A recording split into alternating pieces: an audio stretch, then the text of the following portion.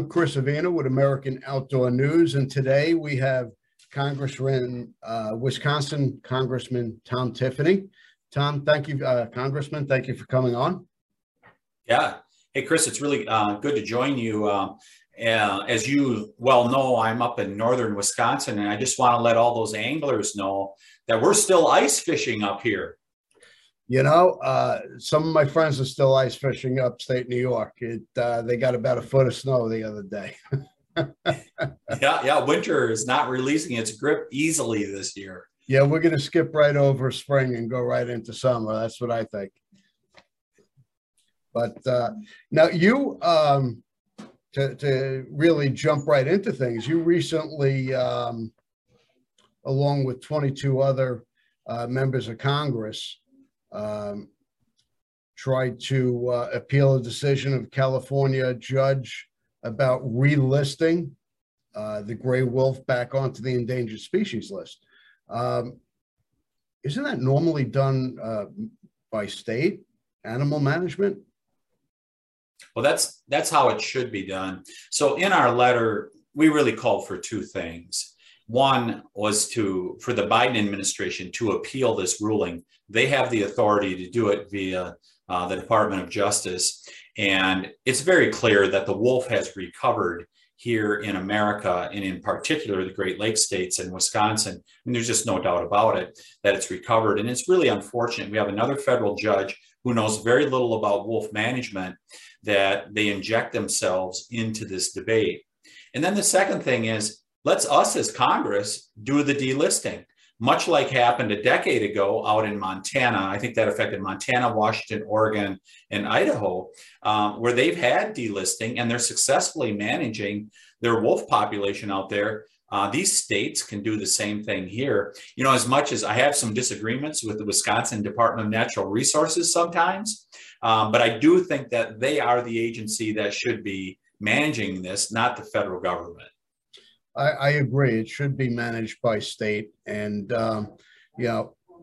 you might have a bigger population for wolf in your state, but another state might not have an issue.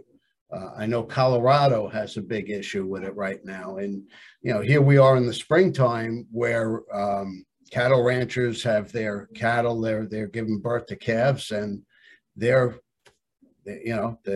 literally being thrown to the wolves. Yeah, that is a good way to put it. And that's exactly the case here in Wisconsin. And, many people in our state, they view it as, this is just a northern Wisconsin issue. It has become much more of an issue in many other parts of the state, all the way down to southwestern Wisconsin, where there's a real concern as you're seeing wolves expand their footprint. And, really cause significant harm to livestock producers, but also pet owners and others, real problems there. Now, have they, God bless, I know it really varies from state to state, but how much of a danger are they to the human population? Well, I certainly hear from people regularly that they now carry a sidearm when, for example, they go out for a walk at night. Mm-hmm. People feel less safe at this point. And the thing about it is the wolf is fully recovered. I mean, when you look at the U.S. Fish and Wildlife Service, their number is still 100 wolves for Wisconsin and the Upper Peninsula of Michigan. For those people real familiar with the geography, the Upper Peninsula adjoins the state of Wisconsin, and it calls for 100 wolves. We've blown far through that. Now, many people are saying, well, let's do like 350 in Wisconsin. And I think there'd be some agreement for that. But our official number is well over 1,000. The unofficial number, many people believe, is north of 2,000 or maybe even 3,000 wolves in Wisconsin. I mean, we have them everywhere. And one thing that I found really interesting, Chris, I've lived I spent about 7 years in southern Minnesota when I got out of college, and I came up here to northern Wisconsin in the late 80s before we saw the wolf population explode here in our state. And it is really curious as you watch, We have large blocks of federal forest land up here, the Chequamegon-Nicolet National Forest, about 1.5 million acres, as well as other big tracts of public land. And you would see deer all the time. And you had to be very careful driving, especially at this time of year when the snow's going away. Those deer are out on the roads all the time. That doesn't happen anymore. When I drive through these big blocks of federal forest where there's roads going through them, you really don't have to worry about seeing deer anymore because they have been wiped out. Yeah. And deer have largely become urbanized now in the region that I live in. They're staying very close to homes. That's where you're going to see deer now. You do not see them in the big tracts of forest like we used to. And that is largely, and it's due to predators, but largely due to wolves. Now, I know we've seen that in other states. I know in Yellowstone, not only the deer herds, the elk herds are literally being decimated by the wolves. And people they fail to realize that wolves can have 2 litters of pups every year. And you're looking at what, 4, 5, 8 pups per litter. That's one wolf. A pack grows very quickly. The population grows very quickly. And, you know, they're not the cuddly poster child for, you know, animal control that, you know, that PETA and other organizations make them out to be. They're literally killing machines. Yeah, there's this mythology that has developed in regards to the wolf that, you know, they only eat what they kill, things like that. We've seen indiscriminate killings many times. They've certainly seen it out west in the elk herds. I mean, we had one farmer up here who had 13 sheep that were killed just a couple of years ago. They didn't eat any of the sheep. It was just indiscriminate killing. So that does happen. Yeah. And some people try to say that they would never kill indiscriminately. It's just not true. So you have all this mythology that's built up around it. Mm-hmm. But, you know, we had a very successful wolf hunt about a decade ago when I was in the state legislature at the time, and we delisted wolves. And I think we had 3 seasons of a very successful wolf hunt. Population was maintained, but yet people were able to keep the numbers in check. And once the wolf season went away with that previous federal ruling about a decade ago, the numbers continued to climb. And then we had a successful wolf season last year, and some of the anti-hunting groups said that, well, no, that wasn't a successful season. It truly was. Our Natural Resources Board set a limit of 200 wolves. They ended up taking about 220. And the anti-wolf people portrayed that as, oh, you were only supposed to take a little over 100 wolves. You took twice as many as you should have. It's going to decimate the population. Well, that's not happening. It was a successful wolf hunt. And it actually showed, so there were about 220 wolves that were taken. It would have been February of 2021 here in Wisconsin, a successful wolf hunt that year. And that many wolves was taken in 48 hours. They had to close the season in 48 hours. And some of the anti-hunting groups said, see, you should not have done this. It only lasted 48 hours. I would make the counterpoint. There are so many wolves, Chris, that they were able to fill their limits in 48 hours. That tells you how many wolves are here in Wisconsin. One other quick point that I would make, a decade ago, when the previous judge from Washington, D.C.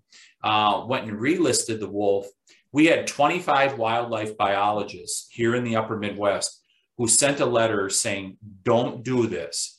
The wolf should not be delisted. It's recovered. And you're going to endanger the Endangered Species Act if you don't allow a species who has recovered to be delisted. The conservation through hunting is a proven model. It works. We manage deer, we manage elk, we manage bear in the same manner. Why shouldn't we be able to manage wolf with the same model? It works. Yeah, there's no doubt about it. And what the threat here is that by not managing the wolf population, you'll find more and more people get frustrated, and they may take it into their own hands. And that's not what the conservation model is it, Chris? It is to manage that wildlife population appropriately within a legal framework. They're pushing people to conduct illegal activities as a result of not allowing a wolf hunt for a species that has recovered. We had a cattle rancher on our show about a month ago. Talked about the same topic. Now, the wolf population in Colorado, where he is to the point where he don't know what he's going to wake up to in the morning. How many cattle is he going to lose through the night? So what he's done is he has round-the-clock shifts where his staff drive around the fields to scare away the wolves, to assure that his investment, his livelihood, and his cattle will survive the night so he can make a living. What kind of economic impact has the wolf had? Yeah, it's had a great impact. When you look back at the old pictures of the hunting camps here in northern Wisconsin, you'd see the meat pole out there with the deer hanging, and great pictures of what is becoming a bygone era. You don't see that nearly as much anymore. In fact, we've seen people who bought 80s, they'll buy 80 acres, a couple hundred acres, something like that, to be able to hunt on. And some of those people are divesting themselves of that acreage because they said, I don't see wolves anymore, or excuse me, I don't see deer anymore. Why would I own that when I can't go hunting there anymore? And what's disturbing about this, Chris, is there are some anti-hunting groups. This is what they want. They want to stop hunting. And if the wolf helps them accomplish their goal, they'll use any means to make that happen. It's really sad to say that, but that is the truth, that they would like to drive people, the hunters and others that utilize our natural resources. Because remember, this is part of a bigger picture. I mean, it's even when you look at the first action President Biden took when he shut down natural oil production in our country, and that's exactly what he's been doing, making us less energy independent. That is a broader movement that is anti-natural resources utilization. And it's really unfortunate because it's part of how our country became great. Using our forests, being able to mine, being able to hunt to put food on the table. Those are all time-honored traditions in America that made us a great country. And there's some people that want to stop that now, and it's terribly unfortunate. Well, the wolf is a pawn in their political agenda. That's not a secret. Like I said earlier, the wolf is the poster child. It's not endangered. It's a vicious animal, and it has an economic, ecological impact on our country as well. Now, this was a federal judge that made this distinction? Yeah, so this would have been a federal judge out in Oakland, California, out of that circuit. And 10 years ago, it was a judge from the Washington, D.C. area that did it. But what's really clear is that these judges really don't understand natural resources management, but probably more importantly, they don't understand the 10th Amendment to the Constitution, which says that all things that are not to be handled by the federal government are under the state's purview. And this is one of them. This is something that our state natural resources agencies should be managing because they know far better than some judge that's off on one of the coasts, whether it's East or West Coast. They understand this far better than somebody that lives far, far away. And that's certainly what our founders intended, is that for decisions to be made at a more local level, in this case at the state level, and that's where it should happen. And that's why we introduced that legislation to delist, because we believe the wolf has a place on the landscape, but it should be up to state wildlife managers to manage them. Now, do you know off the top of your head what the national numbers are for the gray wolf? Yeah, I do not, but they certainly number in the thousands. Our estimates when we get to peak season after they've had pups, by the end of summer, we think conservatively there's at least 2,000 to 3,000 wolves in Wisconsin. There's even more than that in Minnesota. And of course, you have the Upper Peninsula of Michigan. So just here in the Upper Midwest, there's thousands of wolves on the landscape. There's no shortage of wolves here in this territory. Do you know how many deer have just whitetail alone? How have they depleted the population? Well, all I know is that in this latest hunting season here in Wisconsin, that is a tradition every November, a great tradition in Wisconsin. I think deer numbers were down about 10%, but we've seen this steady decline in the number of deer harvested here in northern Wisconsin over the last 20 years. And while that's not just the wolf, there's other predators. I mean, Wisconsin is so rich in predators at this point, including bobcats, coyotes, and everything else. Sure. But the wolf is a big part of this that has reduced the number of deer that are being taken. Well, the wolf is extremely territorial. And if they see coyote population in their area, that's a large population, they're going to kill the coyote indiscriminately, just as they would any other predator in the area. They are the apex predator. They are an apex predator, no doubt about it. Now, the wolf was delisted during the Trump administration. Do you think that the fact that Trump delisted them played a role in relisting them as an endangered species? Yeah, that may have had a part in it, but I mean, the Biden administration, unfortunately, is in thrall of all things extreme environmental, and they should be contesting this, but I doubt that they will.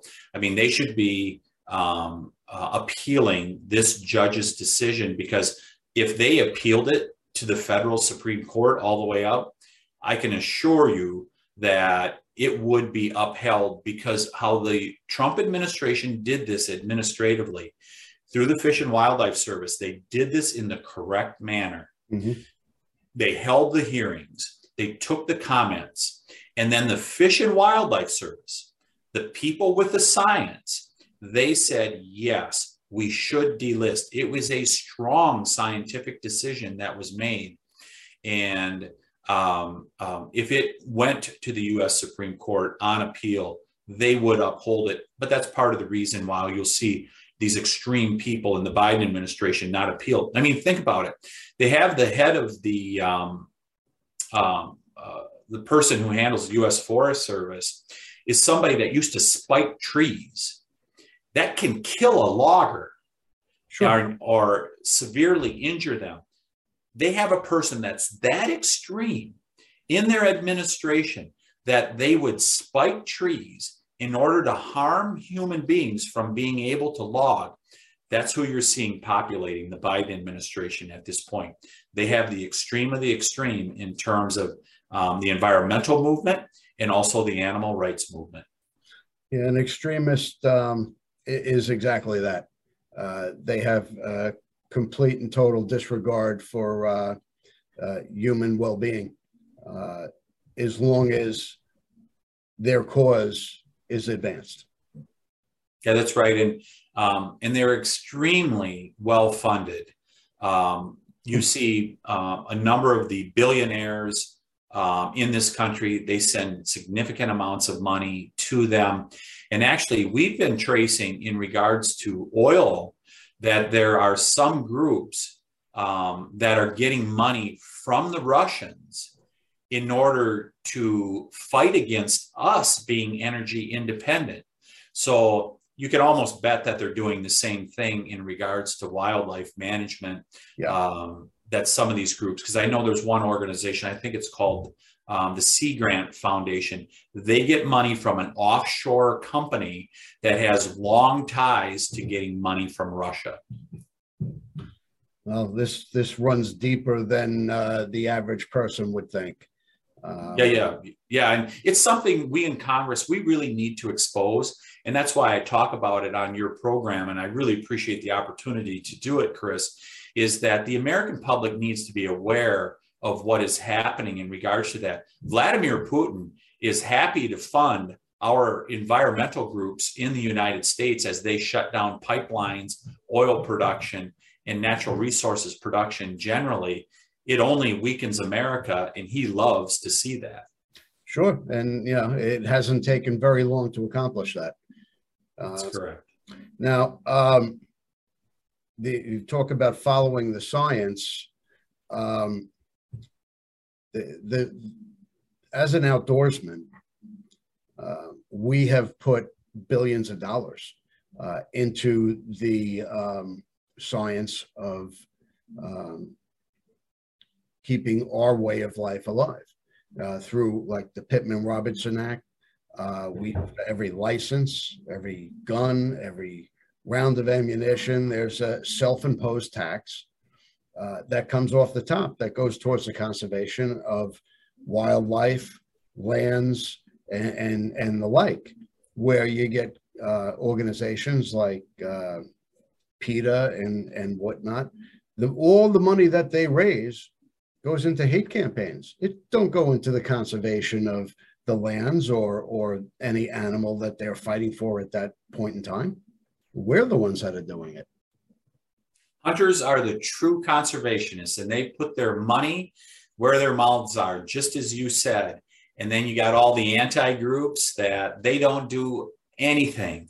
I mean, how was it put to me one time by a logger? He said to an environmentalist, "Why do you come to our neck of the woods and try to change what we've done that you claim to want to preserve?" They want to preserve what was created by the conservationists, who are the hunters, who are the loggers, who are the people that understand natural resources management. And they really do prey on people, especially our young people, who don't have a great awareness of how these conservation programs have worked over the decades. Well, they've been trying to indoctrinate our youth at a very young age. But thanks to organizations like the Outdoor Tomorrow Foundation and organizations like that, we're taking them outdoors. We're showing them survival skills, nature, learning about animals, hunting, fishing, and the like. And it's a way to preserve our way of life and hand it down to the next generation.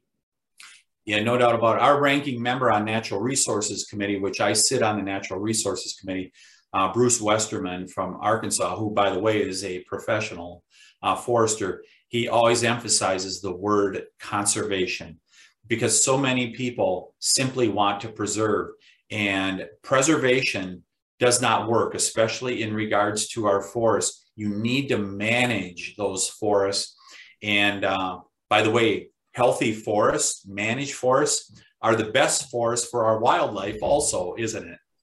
Absolutely. Absolutely is. All right, we're going to take a real quick break here to acknowledge some of our sponsors. Underwood Ammo, always a standard of excellence. Pyro Putty and Phone Scope, always innovative with their products. Always something you should keep in your pack because it could help you when you least expect it. And the Hunt of a Lifetime, we're going to hear from them right now. We'll be right back. We love our children. We protect them. We guide them. We prepare them for life in the world. With all that we do, from deep in our hearts, we cannot control all things. Life-threatening illnesses and disabilities affect far too many of our children each year. While we cannot change the circumstance, we can make dreams come true. Dreams to provide hope, to provide spiritual healing and strength, to provide moments of happiness and relief in the hardest of times. We can give a glimmer of light and hope in a time of darkness and despair. Join huntofalifetime.org to help make dreams come true, to provide hope for children with life-threatening illnesses and disabilities. Hunt of a Lifetime is a nonprofit organization fulfilling dreams for hunting and fishing trips to youth 21 and under with life-threatening illnesses and disabilities. Visit huntofalifetime.org to learn how you can make a difference.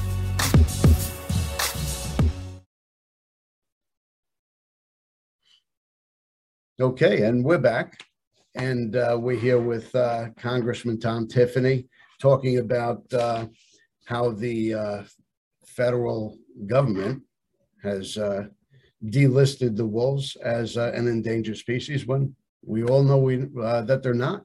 Why aren't we following the science, or why aren't they following the science? So actually, the Fish and Wildlife Service did their job during the previous administration. Under Secretary Barnhart, head of the Department of Interior, they did a full, thorough review of whether the wolf should be delisted, and they came to the scientific conclusion that yes, they're recovered and they should be delisted. So it was accomplished with the previous administration. Now you had a rogue judge from California who doesn't understand wildlife management, doesn't understand the law and how it is should be interpreted, and has decided to relist the wolf.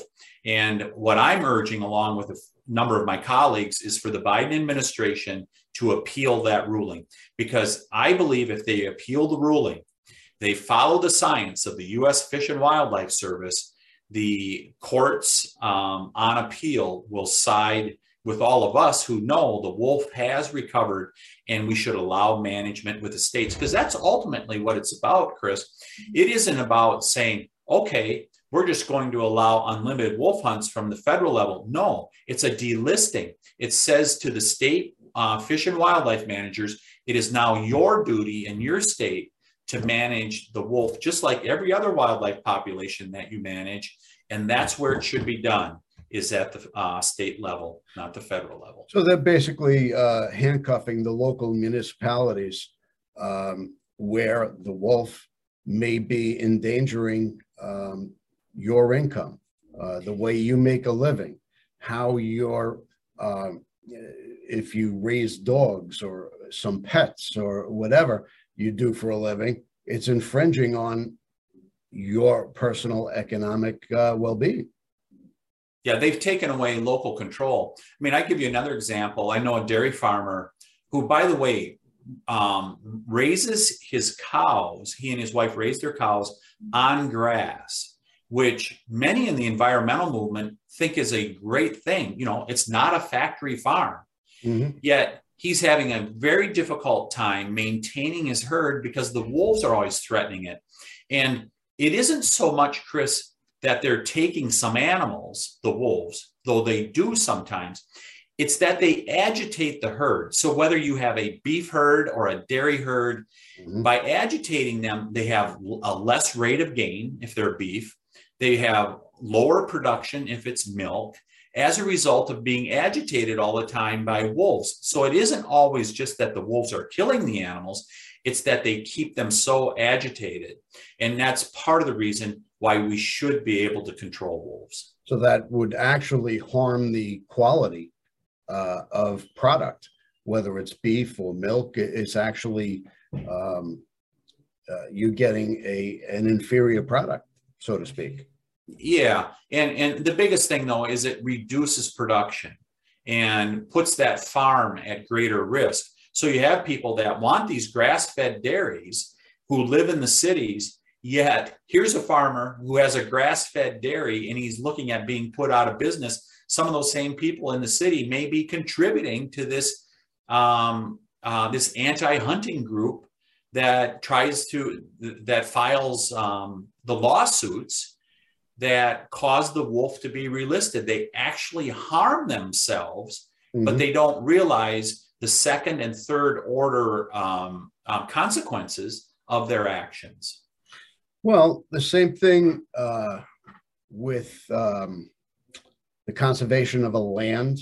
You're preserving a piece of property that you want to bring back a certain species of animal. That affects, there's a whole ripple effect.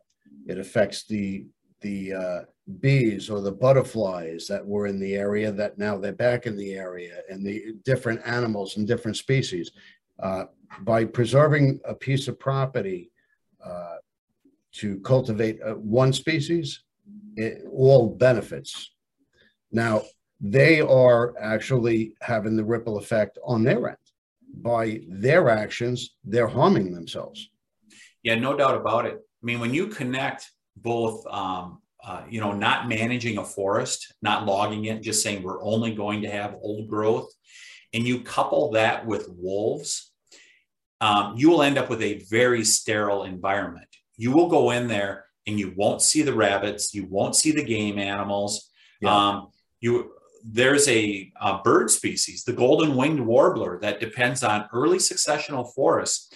We're seeing fewer of them, and the Fish and Wildlife Service is looking at possibly listing them on the Endangered Species Act as a result of not having enough early successional species in the forest. So lack of management does not benefit the wildlife population in the end. And that's why it's so important to have that balance. And this is the case with wolves, and the case we're making. Don't get it out of balance, because that's what's happening now.